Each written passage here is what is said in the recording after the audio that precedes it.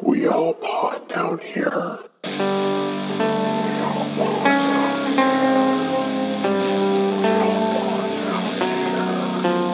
You killed him. No, I did not. I gave him life. Welcome to We All Pod Down Here. I'm Brittany. And I'm Dan, and we are going to talk about Reanimator. And we are not only going to talk about the original Reanimator, but we are going to talk about the entire trilogy. We're going to talk about movies that didn't get made. So we're going to talk about the whole kit and caboodle. And in case you're not aware, quick overview is Herbert West has created a reagent that is able to bring the dead back to life, but with some iffy results, to say the least. A very neon green reagent. Mm-hmm. Fun fact, that was actually the first time ever they used glow sticks in a movie. Really? Yeah, that was what the reagent was it was a glow stick stuff that they would make glowy. Very nice. Did not know that. Yep. So our references are the usual: Wikipedia, our knowledge of these movies. We know a lot about these. IMDb as well. Going over cast and crew, we're not going to go super in-depth, but I'll go high level with all three films. The director for the first movie was Stuart Gordon. The first movie came out in 1985.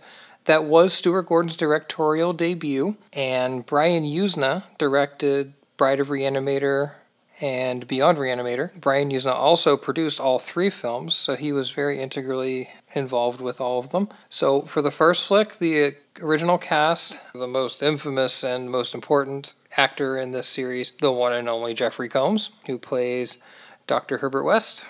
And, of course, he's known for about 10,000 different roles in Star Trek and a whole lot of other things. But I'd say Star Trek and Reanimator are the two things he's most known for. Mm-hmm. And he is what quite literally brings life to these films in more ways than one. I see what you did there. Yep. At the edit in a... Dan Kane was played by Bruce Abbott. His career had a lot of small kind of guest appearances. I'd say Reanimator was definitely his claim to fame. Megan Halsey was played by the infamous Barbara Crampton, which, of course, you know her from many a horror film. Chopping Mall, Castle Freak, Puppet Master series. I'm hoping that she's going to be in Bowser's movie, too, because while she wasn't listed as the cast, I'm hoping she has, a cameo. And I say that just because she posted a photo of her and Jeffrey Combs together recently, saying that they just did a film together.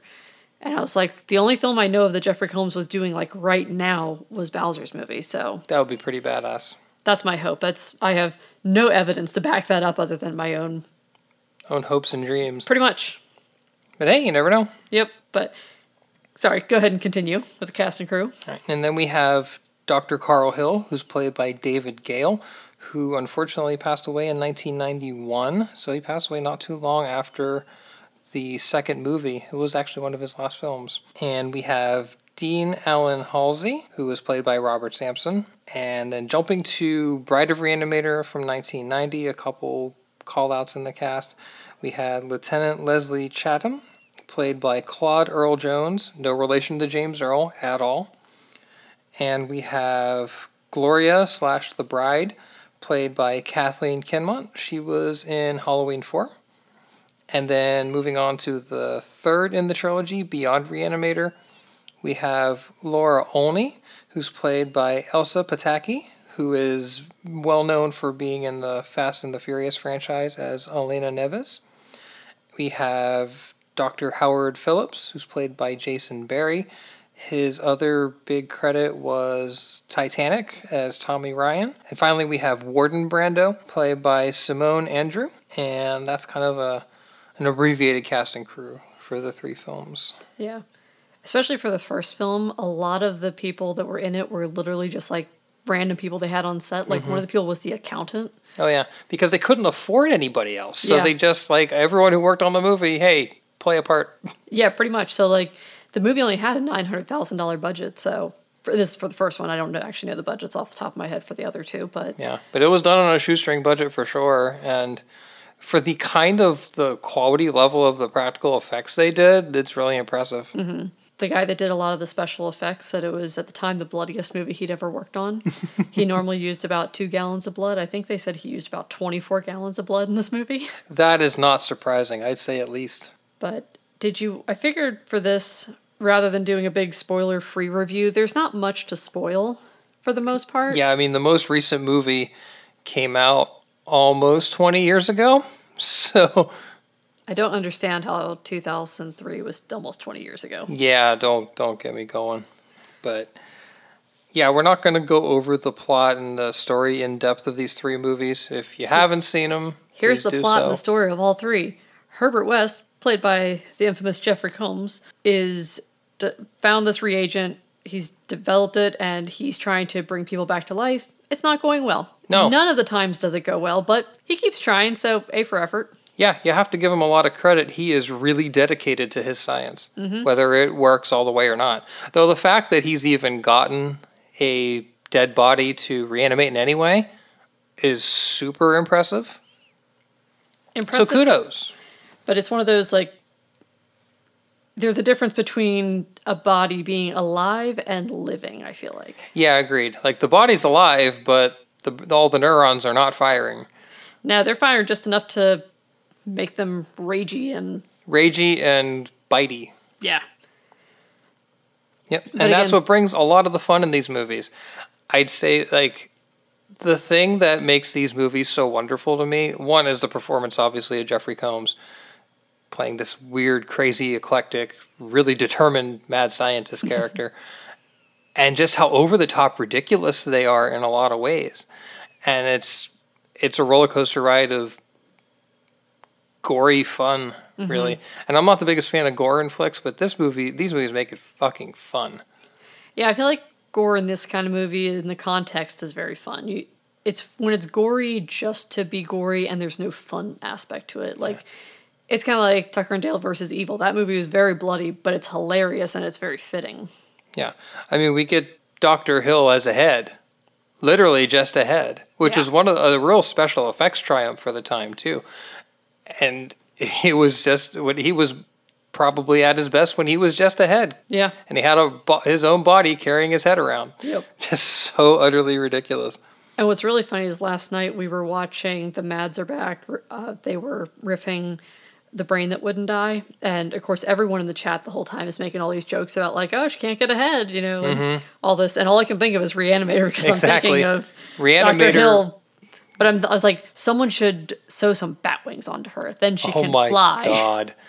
That's the Oh, best part God. of the second movie. Oh, for sure. The best part of Bride is when Dr. Hill has somehow gotten bat wings attached to his head, and he's flying around, causing all sorts of havoc. Just Yeah. so cheesily wonderful. So, okay, let's go and talk a little bit about the sequels that never happened. And supposedly there's one that's supposed to be coming out this year. Yeah, I'm a little iffy on that one. Well, Jeffrey Combs isn't in it, from my understanding, and then there's just no point. So the one that's supposed to come out this year in 2022 is called Curse of the Reanimator. A lot of details are kind of unknown. There was a brief, 45-second trailer on YouTube. Jeffrey Combs is not reprising the role of Dr. Herbert West. It's said as a prequel. I don't know how confident I am and this is going to be any good. I don't have there's not a lot of information really out about this other than looks like Jeffrey Combs is not in it. And again, there's just no point at that point. I mean, I'll watch it just to, I guess, laugh at it and riff it, but I just have almost no, I have no desire to watch this movie without Jeffrey Combs because he makes these movies. He doesn't make the first movie in the sense that if he wasn't in it and someone else was playing that role, it'd probably still be good. But the next two movies are rough. Yeah, Except for the fact that Jeffrey Combs is there and being ridiculous. Like, yeah. in the third, where the one guy's like trying to shoot himself up with the reagent, and he's telling him, he's like, you shouldn't do that. And they start spazzing out, and he just slowly lifts the light up just to watch. Like, all right, I guess if he's going to be stupid, I'll go ahead and just watch it. And it's just little things like that just absolutely make it. Oh, yeah. He is so deadpan in these movies. He's so stone-faced, so emotionless, that... And thus he's getting kind of agitated when he kind of just raises his voice a little bit. But yeah, the first movie I think would have been great no matter what, but Jeffrey Combs is what made it a classic. Mm-hmm. It would have been good, decent, story was still good, but Jeffrey Combs ties it all together. Yeah, absolutely. So with the two unproduced sequels, there was There's one called Island of Reanimator.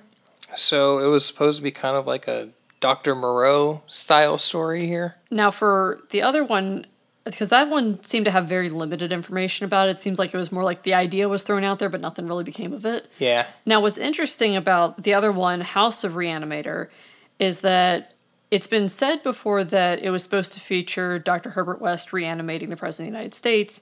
I've also read some things that it was supposed to be the Vice President of the United States, and it was supposed to be, but it was supposed to be related to George Bush. I've also read, though, that on numerous occasions Jeffrey Combs has denied this. Yeah, there's been a lot of hearsay about it. Honestly, if it is true, it would have been freaking wonderful. Oh my gosh, it's just the idea of just because George Bush, especially like nowadays, Like a reanimated Ragey W. Yeah, it's just like not even make him ragey, just make him as goofy and make him like it'd be really funny actually. If he starts trying to put a raincoat on. No, yeah, that poncho incident was hilarious. No, what would be really really great is if remember how he used to say stuff and it just like half the time wouldn't make sense, and there's all those famous quotes of like things that George Bush would say. When they reanimate, he starts making sense. Like you make them all eloquent. Yeah, like it makes him actually like like really well spoken. Yeah, and you can see Jeffrey Combs like, well, this isn't working at all. Yeah. Yeah, so like something like that. But again, it seems like a really funny idea. But like I said, I've read that Jeffrey Combs himself has said that was never going to be a thing. There was, I guess, talk of making a movie that was going to be called House of Reanimator. But there was just like, they all have said that basically there was just no issue. There was nothing where they were going to bring the Bush administration into it. I think they should have. I think it should still happen. I think it'd still be funny. Mm-hmm. Or if it was just a president in general. I mean, these days you could bring Trump into it and make it really ridiculous. Yeah. The other thing is I know that Brian Usna had said that he had planned 2 other sequels as well that were separate from these 2 that he had talked about called Reanimator Unbound and Reanimator Begins. So it's like Batman Begins. Does Herbert West go into some sort of like training with Ra's al Ghul or something? Maybe. I guess what it was supposed to be was something about like being in a war zone and coming across the old ones since... Oh, jeez. Well, because it's based on H.P. Lovecraft. Mm-hmm, yeah. Interestingly, Lovecraft was not a fan of these. He wrote these because he was getting paid. Mm-hmm. But he didn't really care for these stories. Yeah, I think he kind of made them just for the hell of it. Well, and I think, you said, for money, but H.P. Lovecraft, even when he phones it in, it's fantastic. Yeah, and well, a lot of the stuff they did in this was very different from the actual Reanimator stories. A lot of this was geared. It was kind of like if you mixed Frankenstein with the Reanimator stories. Yeah, for sure. But they called it H.P. Lovecraft. Yeah. Which other fun fact? Did you know Jeffrey Combs didn't even know who H.P. Lovecraft was when he tried out for this? I just I'm like, but how do you not know who H.P. Lovecraft is? I remember some of the initial stories about how this became a thing.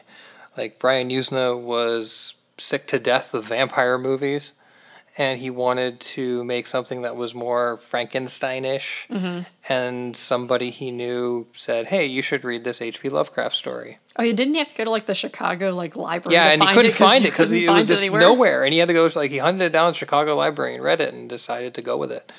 And initially, he was going to make it a theatrical stage production, and that didn't really work out. So they thought of doing it as an episodic television series. And I don't remember who told them this. It might have been Stuart Gordon, but I could be wrong. Who said that, hey, if you want to do horror, feature films are where it's at these days. So the decision eventually was done to make a feature film, and here we are. Other thing that kind of in the vein of sequels that didn't get made, but for something that did get made, Adventure Comics actually in 91 and 92 released 2 miniseries that were comic books of the film. So the first one was just a 3-issue direct adaptation of the first film. The other one that was called Reanimator: Dawn of the Reanimator, and it was and that was a prequel for the films.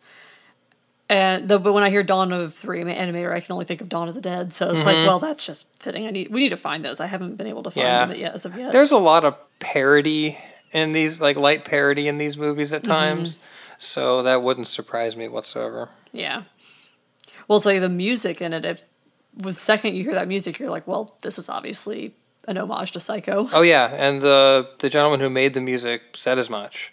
Yeah. That it was, and in fact, they were going to do something in the he was going to make a mention in the credits, like a kind of like a joke about it, but they forgot to put it in the credits. So to go back to do it, it was gonna it's gonna cost another $10,000 to go back and re-edit it. It was like, nope, fuck it, let it go. People will just have to know. You know. Yep. Yeah, we definitely need to get a hold of those comics because I would love to read those. Yeah, for sure. If anyone has a line on where to find them, let us know. Yeah, I gotta do some digging. Another fun fact is Jeffrey Combs, Barbara Crampton, Robert Sampson, and director Stuart Gordon, they visited an institution and a morgue to prepare for the film, kind of get the atmosphere right. Yeah. They also, I know, did a lot where they looked at a lot of like more actual morgue photos and stuff so they could, because they said, when someone dies, when the blood kind of like settles, it kind of causes a weird pigmentation in the bodies, and so they did that to try to make sure they got as accurate as possible. Which again, for a $900,000 budget, they really put some effort into that. Yep, especially for a movie with featuring a talking head, quite literally a talking head. Apparently, Jeffrey Combs was very upset about that line because when he said it, I guess it got such a laugh that the next part of the line people didn't hear, and he thought the next part of the line was better. What was that line again? It's join a sideshow, I think is what it was. He says, like something about being a talking head and tells them, and then everyone got laughed in the theater, and then he said join a sideshow, but everyone was laughing so hard no one heard the second part. I think the talking head was the best part of that. Yeah, but I can see why he really liked the other part of it too. Oh yeah.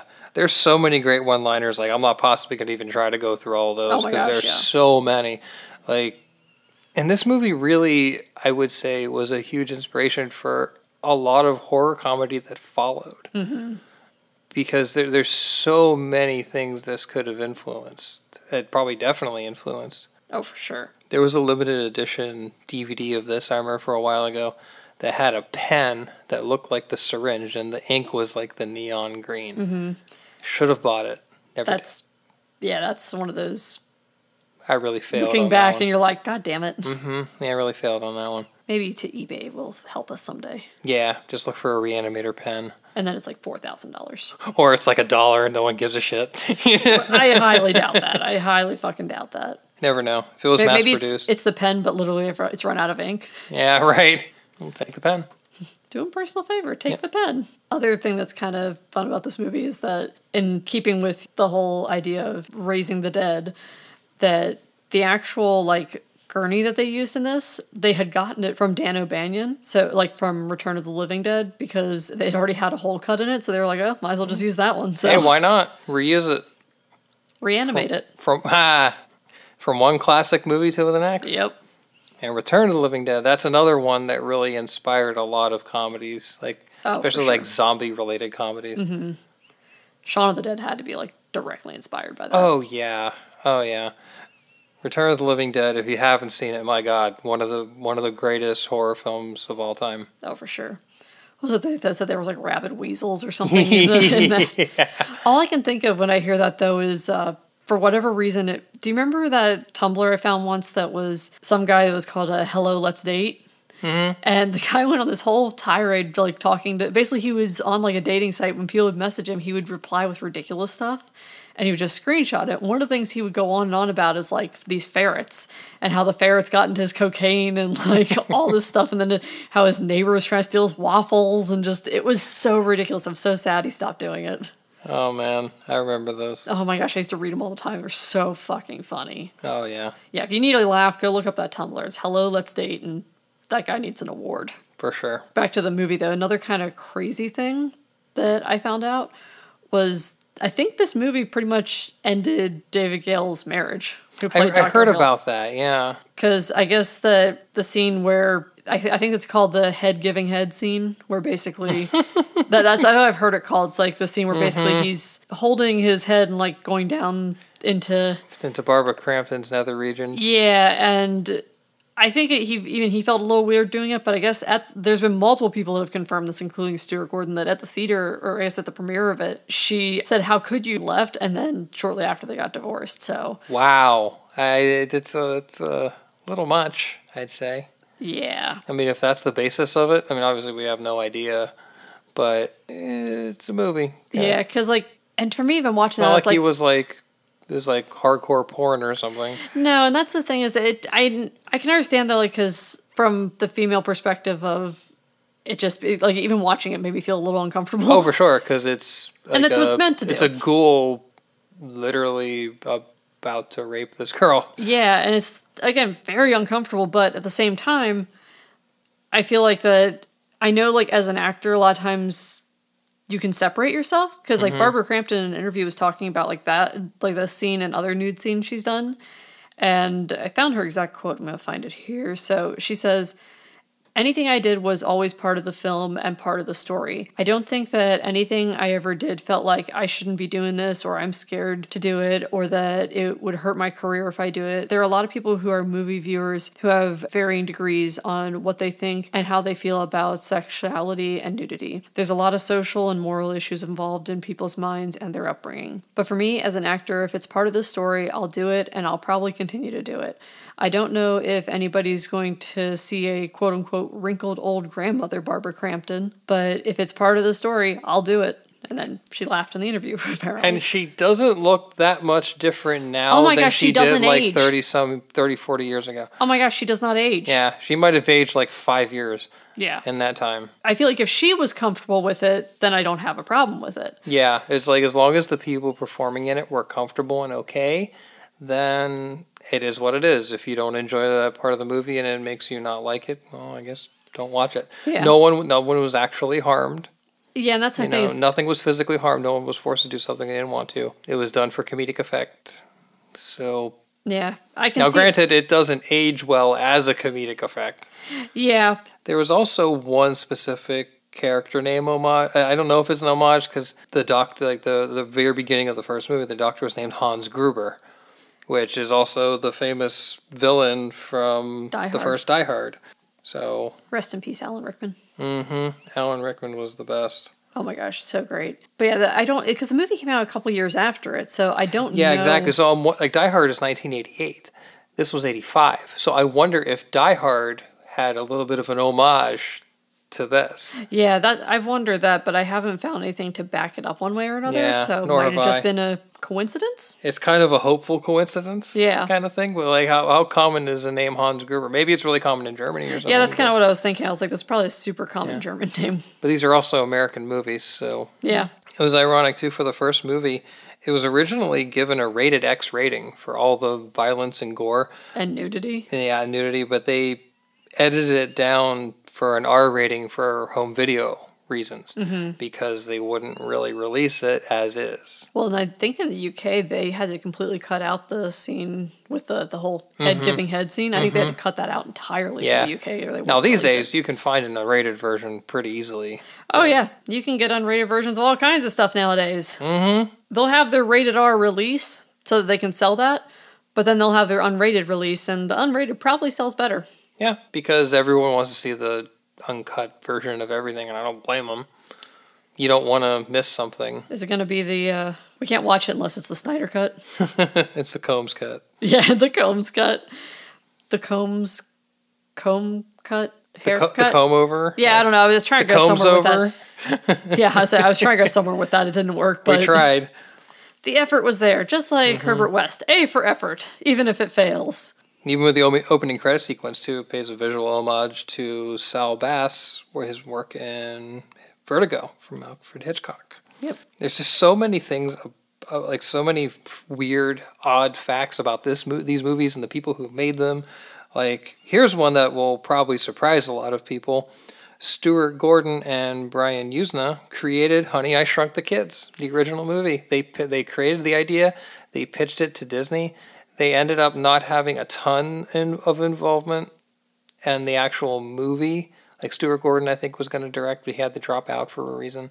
But ultimately, that movie was their idea. And I can see how, Mad Professor, and there's a lot of old school horror movie homages in that movie. Even though it's a fun family movie, there's a lot of good homages in that.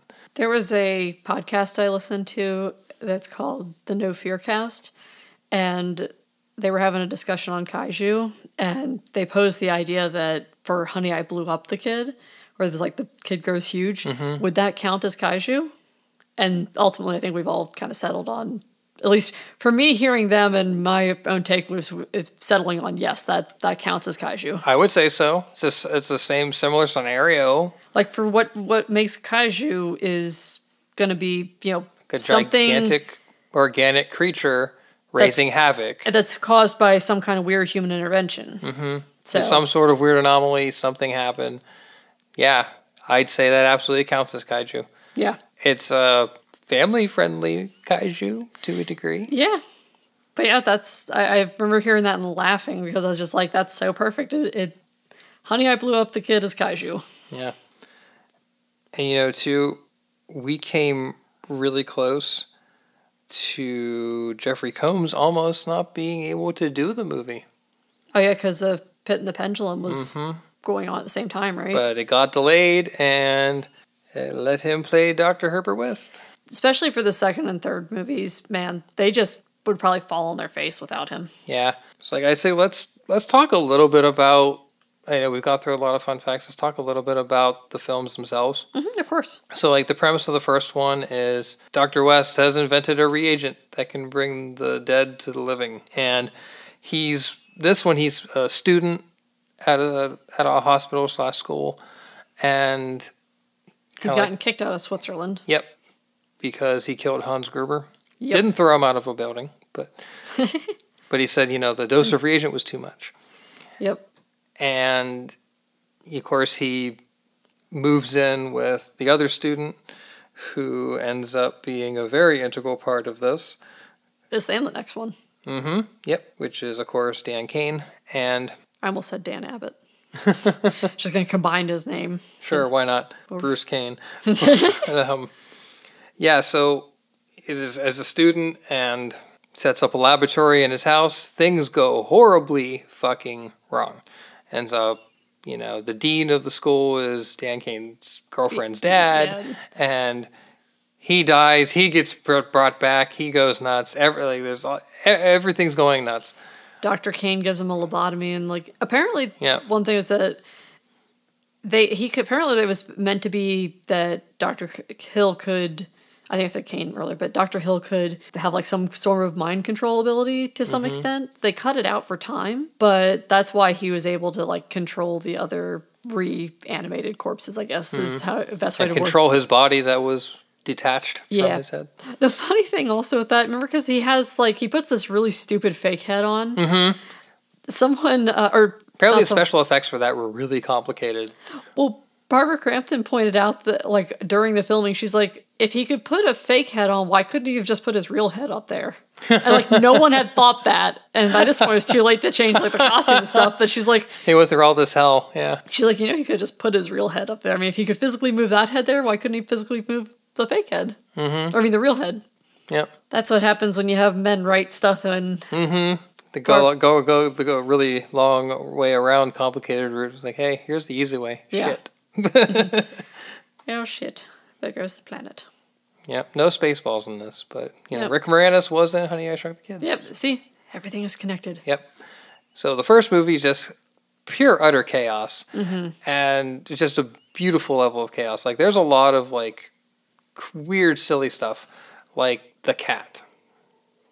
Oh, that's so sad. It's really sad because me personally, I hate seeing any animals die in a movie. It bothers me a lot more than people because animals are better than most people. Yeah. But when the cat comes back, it's just attacking Jeffrey It's just Combs. attacking him. It's just attached to him. Yeah. It's just such slapstick wonderfulness. Well, and that, and once they've re-killed the cat, and Dan's sitting there telling him, he's like, no. He's like, you must have just given him something and drugged him to and cooled his body temperature. He was really alive. You didn't bring him back from the dead.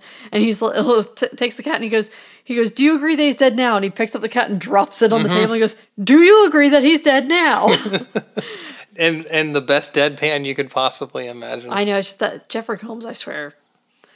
What's funny, the way he acts with that real deadpan and, sarcastic humor, very similar to how he is in Enterprise as the Andorian. Yeah. Mm-hmm. Yeah, he always has that kind of stoic look on his face. He was more a little more emotional as the Andorian. Oh, for sure, but he had a lot of those little quips and stuff that just kind of reminded me of it a little bit. Oh yeah, for sure. It's like a blue Herbert West. the first movie's just like a tour de force of wackiness. Yeah. Then we move on, like the second movie is Bride of Reanimator. And it starts out with them like working in like a war zone. And of course, you know, working as doctors in a war zone, you get plenty of things to experiment on. So him and Dan Kane are continuing their work. Quote unquote work. Yeah, quote unquote work. He always calls it the work. Yeah. In his work. But yeah, of course, they somehow end up at the same fucking hospital. How does that even happen? Yeah, like how did they let them back in after the like 8 months earlier there was this massacre, you know? Like, yeah, you just let the two dudes back. Yeah. Like, oh yeah, they're fine. Yeah. And then the head of Dr. Carl Hill just shows up. Yeah, apparently they said it was, I think they said it was in a sideshow or something like that. It wasn't a sideshow, and then it's back. Yep. Gives him a little reagent, and look who's back. Yep, and he gets his bat wings, and he goes my God. after... When his head is just flying around, one of the most ridiculous moments in film history. Yeah. And, you know, like, this movie doesn't hold a candle to the original, but it's really fun in its own way, and it's more blatantly a comedy, I'd say, than the original Reanimator. Yeah. I'm just sitting here thinking, I was like, man, I'm like, the wheels are turning, I'm like, what would Ozzy do with him? I mean, he's already ahead. He can't really bite it off. Yeah. I don't know, sorry. That is quite it's like I went into just started like staring off into space, and you're looking at me like probably, what the hell is Brittany doing? I'm like, well, you've just come up with a version of the Kobayashi Maru, is what you have. There's a no-win scenario for Mr. Osborne. It's a total no-win scenario for Ozzy. Poor Ozzy. The sad part of that is that he didn't realize it was real. No, I don't think he realized a whole lot of things were actually going on at that point. Yeah, but like, so what happened? I guess someone, for whatever reason, had a dead bat with him, threw it on stage, and then he thought it'd be funny to bite the head off this rubber bat that he quickly realized was not. Whew. So yeah. Oh, Ozzy.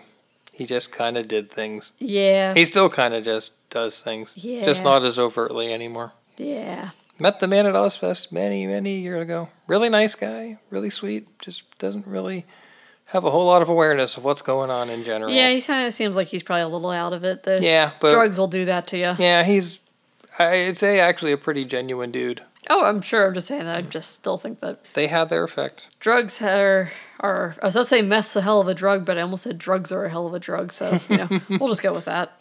Anyway, Bride of Reanimator, similar in vein to Bride of Frankenstein, where they're going to literally Frankenstein a bride because I guess Meg didn't make it through whatever they put her through, so they tried to... Yeah, they got a hold of her heart, though. So somehow getting her physical heart was going to manifest the person. You think you'd need the brain for that. I was like, this isn't Egypt where they thought that everything was about the heart. I'm like, come on, you guys are doctors. Like, kind of doctors. Yeah, well, they're officially... Someone gave them medical licenses. If they still had them at this point, that's... Did they go to Trump Medical University? They had to have. There's the only way they could actually have a quote-unquote license at this point. But though really thinking about it, though, what they pulled off is quite miraculous. If they could get it to, not turn whatever they're reanimating into some sort of crazed, whacked-out ghoul. Yeah. But if they turned out normal, then this wouldn't be as fun, would it? No. Now, if everything went swimmingly, then there'd be no movie. Yeah, Herbert West would be a fucking hero instead of a lunatic. Yep. And for whatever reason, the building they're renting, where they're doing all their experiments and shit, is like next to mausoleum or something. Is so Herbert West breaking through the Herbert wall. West intentionally made sure it was like they could get lots of subjects to experiment on. He just, like you said, he cracks through the wall, and he keeps fucking throwing every time one of them he'll put an arm and a leg together, and he's like, okay, I don't need this anymore, puts it in a bag, throws it on the other side of the wall. So he's got all these reanimated parts on the other side of the wall, just moving around. Yeah, so when everything goes to hell, then of course they all come out, and now you got all these fucking crazy ass things that are just moving around. So he's tunneling, he's burrowing. Yeah. And then they have these little weird things they create, with the couple fingers and the eye they wedge together, and it's running around. It's kind of like a version of Thing from the Addams Family. Yeah, I was just thinking that. But it could see, but unfortunately it got squashed. Yeah. That's why they can just reanimate it. Yeah, they could. It made me sad. That was a fun little side character. Yeah. But yeah, I'd say Bride, and Bride, the actual Bride was like absolutely off the chain crazy. Oh my god. Like, what a crazy special effect. And the special effects for The Bride were done by Robert Kurtzman, Howard Berger, and Greg Nicotero was involved too. It was like the effects company they worked with. Oh, nice. They all worked with that, and those gentlemen are legends in the special effects field. They've done hundreds and hundreds and hundreds of very well-known stuff. So, really cool that they worked on that particular special effect. So, I'd say, Bride is a good time. It's more crazy, over the top, slapsticky. It's not as good as the first, but I'd say Herbert West and Jeffrey Combs' performance as such really brings a lot of wackiness to it, and it's a good time. Yeah, for sure. Then we move on to the third. I'd say the third is the lesser of the three. Yeah, Beyond Reanimator. It just goes downhill. It does, but it's still pretty fun. So for sure. We have Herbert West has been in jail for quite some time. 13 years. Yep, 13 years in prison, and apparently he'd been in solitary confinement where he still kept working on his stuff in his head and doing experiments on rats that were like in the walls and whatnot. And that, I guess now he's realized the way to like extract I don't know if he feels it's like the soul or what he feels some it is. Some sort of electrical something from a person that could, combined with his reagent, give some level of normalcy. But you have to get the sample from another being. Yeah, and it has to be like human to human. They try with the rat. He doesn't think it needs to go human to human. Yeah, he thought the energy was all the same. That's the other thing I was going to say about that movie is the utter ridiculousness that this kid shows up at the prison that's basically like sees his sister killed by one of the random ghouls from the first movie. Yeah. So Herbert West goes to prison because of this, and this kid sees the reagent, and then is like, he's like probably like what, 14, 15? He's like, okay, to make sure I can get to this guy to try to bring back life, I'm going to go ahead and become a doctor. Like, that's a pretty big leap, I feel like. Yep. At that point, my career path is settled. Yep, sister got killed by a ghoul, therefore I'm going to work with this guy to try to bring people back. And the girl he kind of starts dating is like the reporter, but he makes comments about how she reminds him of his sister, and I'm just like, this is weird. Really, really fucking weird. Like, we're really going to incest level here. It's like he bangs this girl, and it's like, was he thinking about his sister? Yeah, that's where I just... It was really fucking weird. Me a bit. Yeah, it was really strange. But Jeffrey Combs is wonderful. He gets this rat, and then he reanimates said rat, and... They do the electric current thing, and it seems like it's fine, but then like gives a little flash of red eyes. So there's indicating that there's obviously something not fine. Yeah. And the rat was Ratty, and it was a pet of another inmate in the prison. So then and then it bites off part of his nose, and it's just and then they take, chaos ensues. And then they take like the rat and the warden, who Jeffrey Combs really does not like. The warden's a giant piece of crap. Oh, yeah. So everything he gets, he kind of deserved. And he kind of switches out his energy with the rats, and then he starts acting like a rat. I started calling him Ratigan. You know what he reminded me more of, though, was from Harry Potter. Yeah, for sure. The way the actor kind of acted a little bit with rat-like. The teeth. Yeah. I forget what the actor's name is, but... Yeah, very much so. But that was... It got... Scabbers, that was Scabbers, yeah. The whole thing got really over-the-top ridiculous. So the reporter girl, who eventually dies in this, and they bring her back, and, they do, with the energy and everything, but... They use the energy from the warden to put into her, and then she's acting all chaotic, and at some point she bites off his dick, and by the end of this movie, the dick and the rat are dancing together. They're fighting, and then they're dancing. And it's just utter chaos. This movie is so ridiculous and kind of stupid in some ways, but it's also kind of fun. It's definitely the lesser of the three, but watch it. Jeffrey Combs' performance is fantastic. It's worth watching, and just go in expecting it to get utterly ridiculous really fast. Like it starts off a little slow with the build-up, but once it goes off the chain, it stays off the chain. And of course, the end, Herbert West gets away, but just kind of walking off. Just kind of walks off into the sunset. Yeah. Well, because he pretends to be like the doctor that was treating it and just runs out with this guy. And then the way he walks off that with the case, like he has a like a doctor bag. Yeah. Like he gets Dr. Phillips' badge and pretends to be him and That's gets right. out. He gets the badge, pretends to be him, but when he walks out though, and he's walking off like into the dark and the mist, it reminded me a little bit of the Exorcist. Yeah, the poster for The Exorcist. Yeah, I don't know if it was meant to be. But Oh, it I'm reminded me. sure, because it looked exactly the same, which was, and again, another wonderful little call out if it was intended. If not, well done. And now I'm thinking the suburban town near Orlando called Dr. Phillips. I'm going to think of Reanimator 3, Beyond Reanimator, every time I think of that town now. Yeah. Was there anything else you want to talk about before we go into ratings? No, I think we covered it pretty well. Obviously, classic trilogy. If you haven't seen it, watch it, please, because you're missing out. Especially the first. First movie is a must. Any horror fan has to watch that movie. It's a required viewing. The sequels, I can forgive you if you don't watch them, but if you enjoy Jeffrey Combs' performance in the first, watch them. But let's get into ratings. I say we just rate the first one, unless you want to rate all three.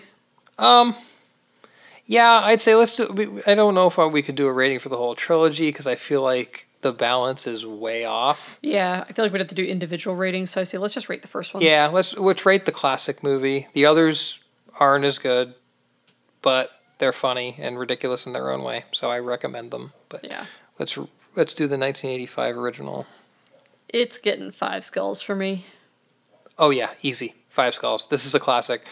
Like the only thing, like when we did our top 5 horror franchises of all time episode, like I said in that episode, the only thing that held this back from being in my top 5 is the quality of the sequels weren't really that close to the first. They're fun, but it's not like you have this trilogy of movies that are stood up to the first. Yeah. It just wasn't. Yeah, for sure. But the first movie is one of my favorites of all time. It's a 5. It defines the horror comedy genre for me. And the special effects are great. It's just everything about it is really memorable. Yeah. How scary do you think it was? I'm only going to give it a 2. It's not really scary. It's just that...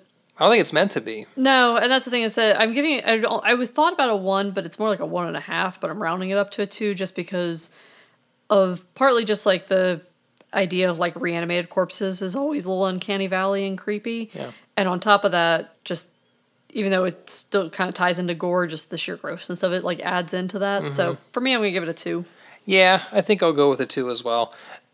Like the idea of like if you're in the middle of the situation in the hospital, like think of that poor guy that's like the guard of the mortuary in the hospital. Mm-hmm.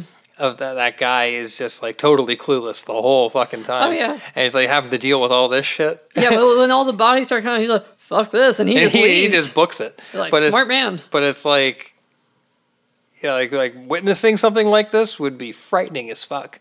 Oh, for sure. But the movie itself, not really scary. It's more fun and silly and overt than anything. Yeah. Music sound? I'm gonna go with a 4.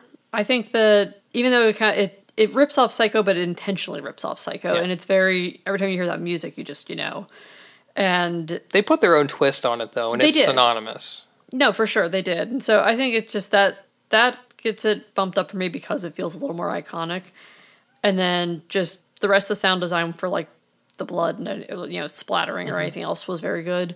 So yeah, 4 for me. What are you thinking? Yeah, I'm right aligned with you. It's a 4. Like you said, the title a little bit ripped off, but there's little nuances that are unique, like the way they did the drum beats and stuff in the background was unique to it. Overall sound design for the movies was great. Fit the mood perfectly. Yeah, I think a 4 is really good. Cool. And what are your thoughts on effects? It's a 5. You think about 1985, none of this is CG, obviously. And a lot of these practical effects were like some things that hadn't been done before, really complicated stuff.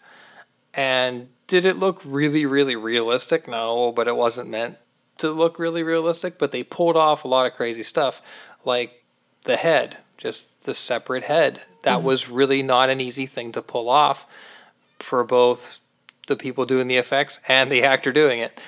And it was... And the physical act of pulling a head off a body. Exactly. Unbelievable. But they really did a great job. It really gave the movie kind of its charm, I think, a lot of the effects. And a lot of things they stick with you and you'll remember. It's a 5 for me. All right. For me, I'm going to do a 4 just because even though a lot of it doesn't really stand up as much, it's still very good, but it's just, again, it's good for 1985, but a lot of it's, not super realistic looking in many ways. Yeah. So I'm just knocking it down to just 1 for that, but it's very close to a 5, but I'm going to give it a 4. For me, it was the era it was made in. And no, I get that. The intent was, I don't think it was really realism as opposed to just over-the-top craziness. And boy, they hit that note for me. Yeah. And then for gore, I'm going to give it the full 5 because, man, oh, yeah. It's a bloodbath. Yeah, these are some of probably, kind of infamous for being some of the goriest movies of the time when it was made, and certainly that has stood up. So, yeah, gore is a definite 5. No doubt. I mean, if you've seen any of these movies, if you don't think it's a 5, you're insane. But these movies it's a splatterfest. But it's a fun splatterfest. Yeah. And I'm not a big fan of a lot of splatterfests, but things like this and Evil Dead and whatnot, perfect notes. Yeah, for sure. So if you haven't watched it, crawl out under the rock that you've been living in. If you're dead, give yourself some reagent and check it out. All right. Anything else you want to say before we sign off? No, I think that's about it. All right. Well, you've been listening to We All Pod Down Here. Thank you so much for listening. And I'm Brittany. And I'm Dan. Bye.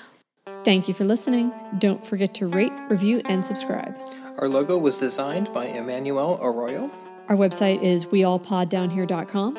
Email us at weallpoddownhere@gmail.com. And you can follow our shenanigans at weallpod on Twitter. And at weallpoddownhere on Instagram and Facebook. And feel free to suggest a movie you want us to review. Or if you just want to suggest something to make me really uncomfortable. Be afraid.